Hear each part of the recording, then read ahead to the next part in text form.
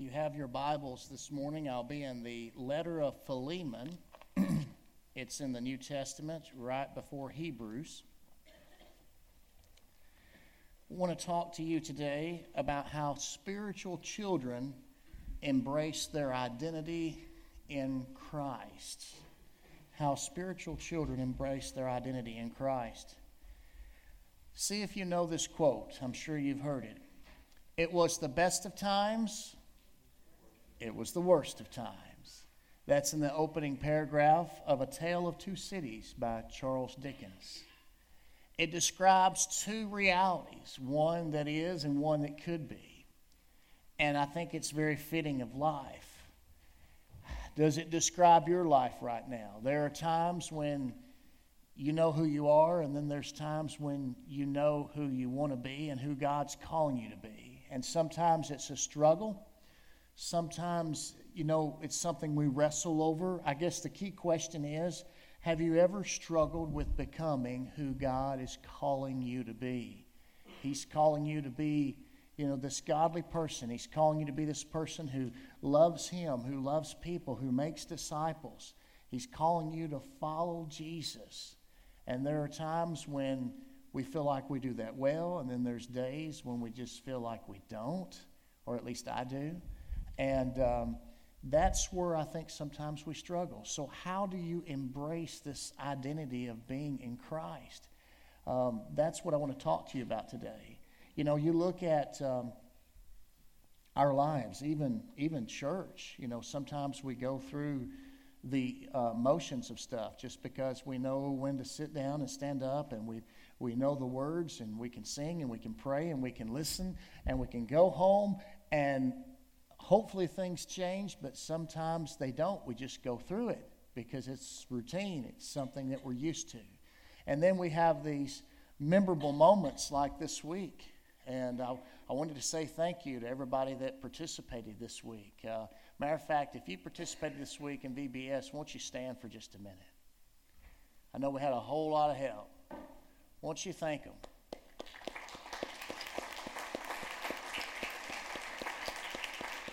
Thank you.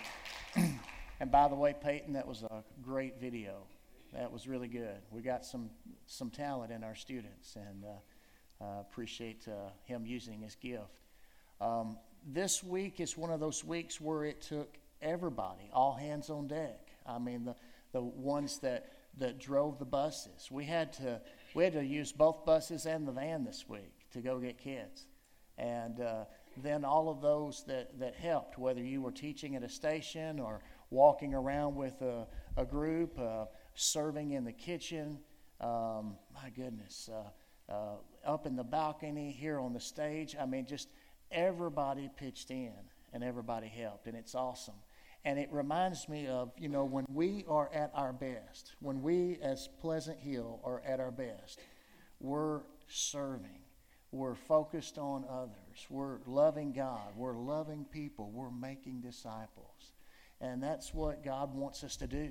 It doesn't have to be just, a couple times a year. But when we catch that vision and when we embrace what God is calling you and me and all of us to do, then all of a sudden we realize, it can be the best of times. It can be the worst of times. But when you know who you are in Christ, and you pursue that with all that you have, then you see God move in you. You see God work through you. And man, I can't think of a better way to live. I really, really can't. And that's what I want to talk to you about today. Look, if you will, in Philemon. And I want to back up just a little there at Philemon. Go to verse 9. I want to get a running start. In Philemon verse 9, Paul says, I appeal to you. He's talking to Philemon. I appeal to you instead on the basis of love. I, Paul, as an elderly man, and now also as a prisoner of Christ Jesus, appeal to you for my son Onesimus. I became his father while I was in chains. Once he was useless to you, but now he is useful both to you and to me. I am sending him back to you. I am sending my very own heart.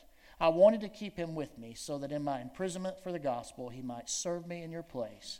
But I didn't want to do anything without your consent, so that your good deed might not be out of obligation, but of your own free will. For perhaps this is why he was separated from you for a brief time, so that you might get him back permanently, no longer as a slave, but much more than a slave, as a dearly loved brother.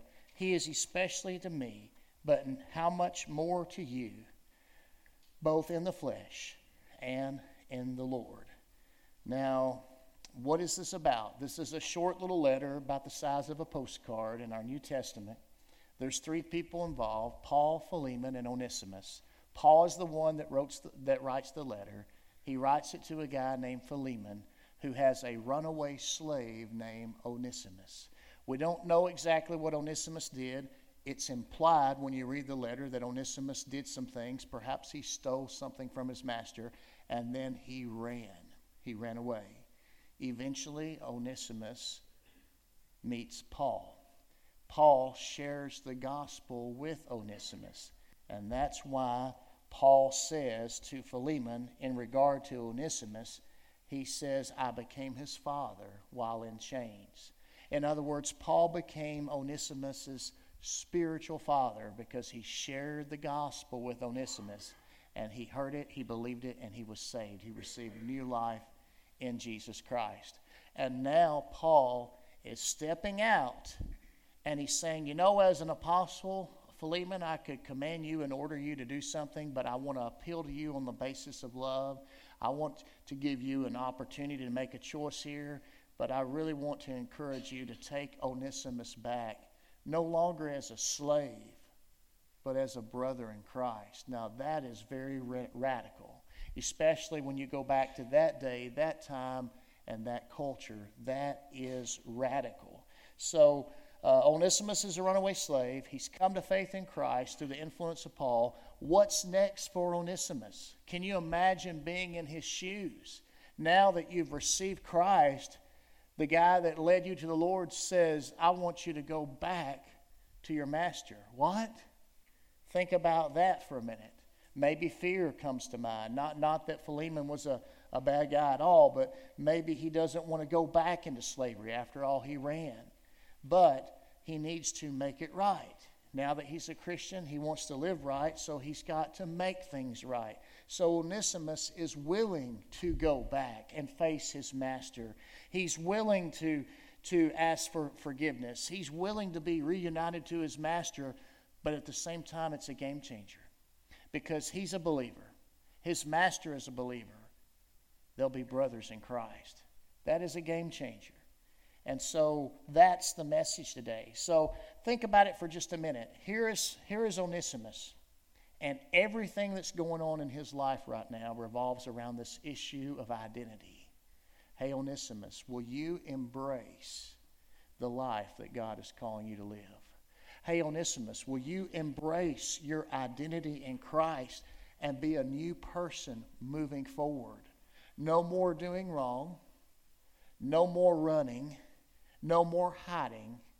Go back, do the right thing, and from this moment forward, live your life in light of who God's calling you to be. Now that hits us all. That's where we live. Are you going to be the person that God is calling you to be tomorrow, this week, next month, next year? What is he calling you to do? Well, let me just say this. Whatever God wants to do in your life, it has everything to do with you embracing your identity in Christ.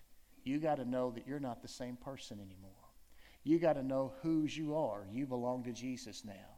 I love what Paul said in Galatians 2:20. He said, for I have been crucified with Christ, and yet I live. Paul is saying, look, Christ died for me, but I also died with him. I'm not the same person anymore. I'm not going to live my life the same old way anymore. I'm going to live my life by putting my faith in the one who loved me and laid down his life for me. And I'm going to pursue him each and every day, and I'm going to embrace my identity in Christ. Well, here's what I want to do in the short time we have together today, is I want to answer the question, how do spiritual children embrace their identity in Christ? Because, see, Onesimus was a young believer. He had just come to know the Lord. He is now a child of God. He's a child of the King. And now that affects everything about his life moving forward. And so now he's got to embrace a new identity, a new Lord, a new lifestyle, completely different from anything he's ever known. It affects everything. It affects his heart. It affects his way of life. Is he still a slave? Yes, but he's more than a slave. He's a child of God. He's a brother to Philemon in Jesus Christ. So how do spiritual children embrace their identity in Christ? Number one, discover God's purpose for your life. You see, when Onesimus ran into Paul and he was confronted with the gospel and he heard it and he believed it and he was saved, he discovered God's purpose in his life.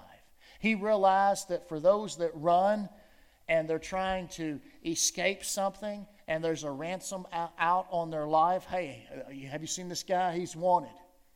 And all of a sudden he finds a redeemer, someone who's paid the price for his crime, someone who has stepped in and took his place and said, charge it to my account. And that's what Christ did for Onesimus. And that's what he did for you too. When you and I come to the Lord Jesus Christ, when we are saved and we receive new life in Christ, we discover God's purpose in life. And what is it? To know him and to love him. Do you know the Lord? Do you love the Lord?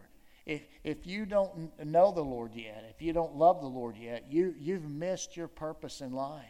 We was talking in Sunday school this morning about a rich man who looked around and said, what am I going to do now that the Lord has blessed me? I know I'll build bigger barns to hold more stuff. And Jesus tells that story and he says, you fool, God will require your life this very night. We can live for the things of this world. We can accumulate more stuff and we can store more stuff. But at the end of the day, guess what? It's just stuff. What matters is not what you have in this world, but it's what you know in the next world. Do you know the Lord Jesus Christ? Knowing him is eternal life. That's John 17, verse 3. Do you know him? Because when you know the Lord, you discover God's purpose for your life. A second thing, how do spiritual children embrace their identity in Christ? Number two, discern God's perspective in your circumstances. Discern God's perspective in your circumstances. Love that story Brother Danny shared. We can be overwhelmed by what's going on around us. But when we get our eyes on Jesus, then we discern God's perspective on the matter. And we go, he's God. He's in control. He's got this. Well, how does that apply to Onesimus? Well, Paul shares in this letter to Philemon. He says, look, he says, perhaps in verse 15, this is why he was separated from you for a brief time, so that you might get him back permanently, no longer as a slave, but more than a slave, as a dearly loved brother. So Paul is writing to Philemon and he's saying, you may have wondered, why did this happen? Why did Onesimus run away? And why did he run into Paul? And why did all this happen?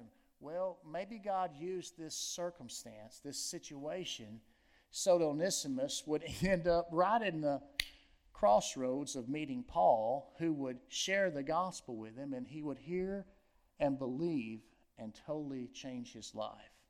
And so even though Philemon lost Onesimus for a season because he ran away, now he's going to receive him back, not only as a slave, but as a brother. And you look at our lives. Why did this have to happen? Why did that have to happen? I want to tell you something. Be careful with that, because those why questions, they never really satisfy. You can pick that all day long. Why did that have to happen? I can't believe that happened. Why did they do this and why did they do that? But look past that for just a minute. What did God do about it? Well, he didn't stop it from happening. Well, it still hurts. Well, that's fine. But have you allowed God to use it in your life for your good and his glory? Don't forget Romans 8:28. And we know, and we know what? that all things work together for those who love God and are called according to His purpose. It doesn't mean that everything's good, but it means that God works through everything for our good. And when you go through things and you wonder, why did this happen? Why did that happen? When you begin to embrace your identity in Christ, then you can discern God's perspective on your circumstances. And Paul is saying, look, y'all, I know this sounds bad. You know, you had a runaway slave, and that's wrong. And he's on the run, and he finds me. But look what God did. God worked in this situation to where the runaway slave needed Jesus, and now he has Jesus. And now I'm sending him back to you, and now you're going to be a picture of the gospel in your community. Now you can share this story with people, and they'll go, why did you come back, man? I mean, you got out of Dodge. You got away from your master. If you'd kept going, you'd never have to come back. Oh, yeah, I had to come back because I found Jesus. And now I live my life a different way. I live my life for Him, and I want to do the right thing. And the right thing was to come back and to faithfully serve my master. But not only is He my master, He's my brother in Jesus Christ. What a picture. You see, here's the thing. We miss so much when we write something off and say, well, I don't know why that happened. But when we embrace the identity we have in Christ, we can discern how God works through all kinds of situations. Not just the good, but the bad and the ugly. And if we let Him, He can work in it. He can work through it. He can work in spite of it. And if we'll just embrace the fact that He's God and we're not, we can discern His perspective in our circumstances. And the circumstance may not change, but our attitude does. Because when we change our attitude, we begin to realize, look at what God did.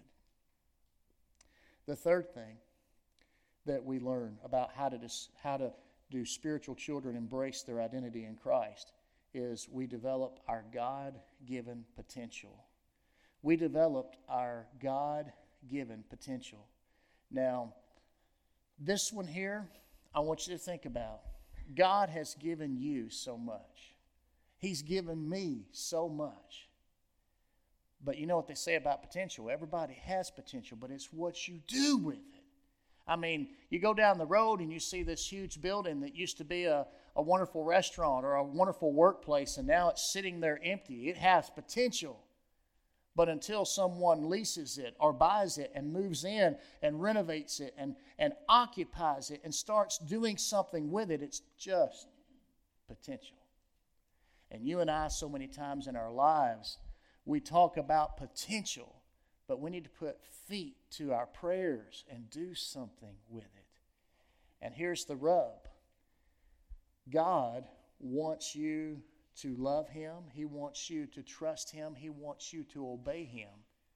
But He's not going to make you. You think about that for a minute. He's not going to make you. Go back and look at this passage here in Philemon. And look, if you will, in verse 11. Let's read it again. Paul is writing to Philemon. He says, once Onesimus was useless to you. I mean, it got to the point to where the slave is doing wrong, and now he's run away, completely useless to me. But now he is useful both to you and to me. Why? Because he's got a new master. He's serving a new king. He's part of a new kingdom, the kingdom of God. He's serving his master, the Lord Jesus Christ. It's changed him from the inside out, and now Onesimus has a kingdom purpose on his life. And as a result, Paul says this. He says, I'm sending him back to you, Philemon. I'm sending my very own heart. Now watch how Paul handles this. I wanted to keep him with me. I mean, wow. I found a man that's now got God in his heart, God in his life. I need more people like that around me.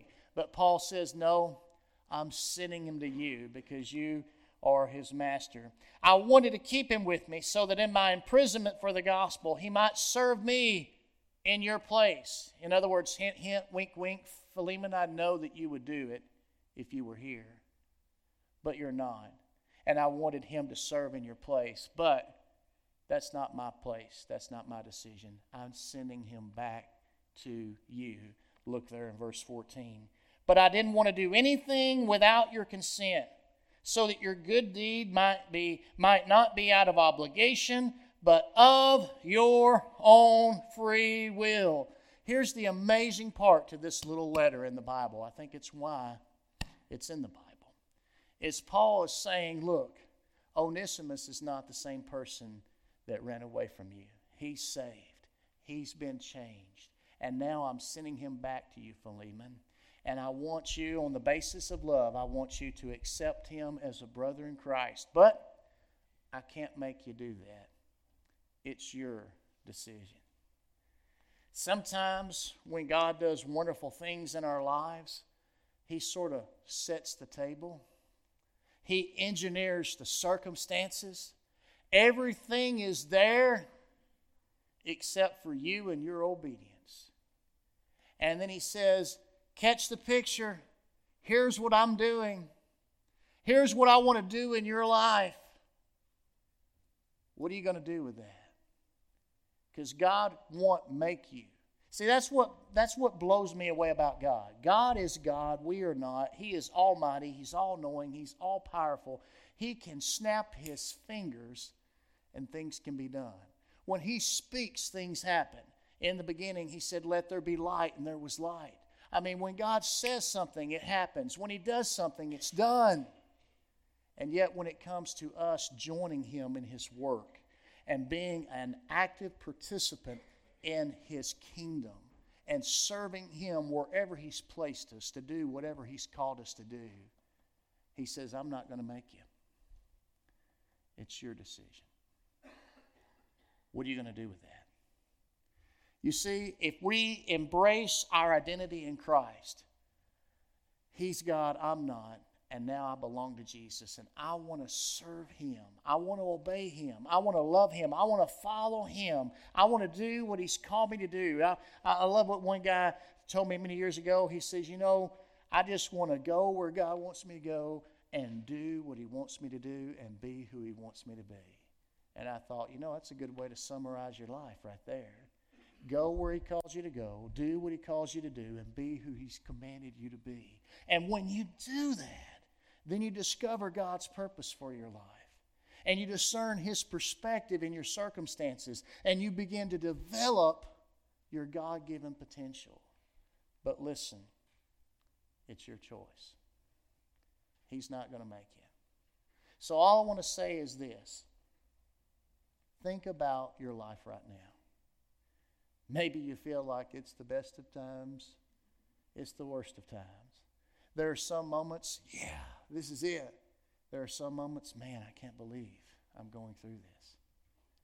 And through it all, what is God doing in your life? Don't leave him out. Factor him into the equation. Realize he transcends everything. You, your circumstances, your problems, everything. Who is he calling you to be? What is he calling you to do? Like I said, we're at our best when we are loving God, when we're loving others, when we're making disciples, when we're putting feet to our faith and we're serving those around us and letting them just see Christ in us and through us. That's us corporately. What about you individually? What does God want to do in your life? And what are you going to do about it?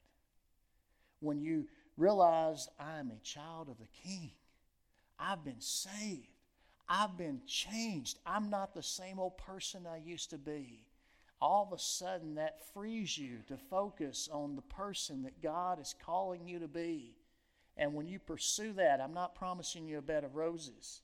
I'm not saying it's going to be easy. But what I am saying is this. When you pursue that, you'll experience God working in you and through you. And there's no greater way to live than that. But guess what? God wants you to join him in his work. He's not going to make you. He says, here it is. Here's the picture. Are you in it? Do you want to be in it? Are you ready to take that step? I'll meet you where you are. And He will. He absolutely will. You see, it's interesting.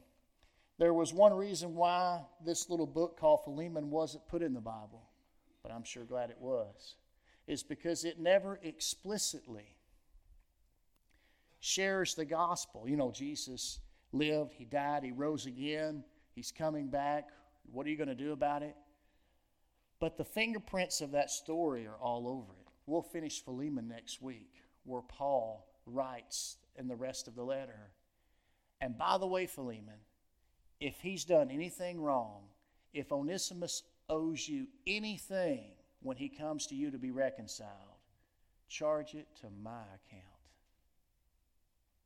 Isn't that what Jesus did for you and me? Paul is modeling, demonstrating through real relationships and people that he actually knew the power of the gospel, how it changes our relationships with each other. I want you to know something. Do you know the Lord? That's the key to your purpose. Do you know the Lord? He loves you. He died on the cross for you. He rose again on the third day. He's coming back someday. He says, come, trust, and follow me. Will you do that? And when you look at your life someday and you stand before God, if you're a believer in Jesus Christ, Jesus will be standing there by your side on Judgment Day, and He'll say, Father, I paid for that because it's charged to me. You see, we don't walk into heaven because of our own merit. We don't deserve God's favor or grace. How do we get there? We realize that there is one who took our place. He died for our sins, and He says, charge it to my account. It's like Brother Steve said. If you take that and claim that, and it personally becomes your own, then it's Jesus plus nothing. Do you know the Lord? Has He changed your life? If He has, then you're on track to pursue His will for your life. Embrace the identity that we have in Christ and see all of these things come to fruition. If not, that is exactly where you start.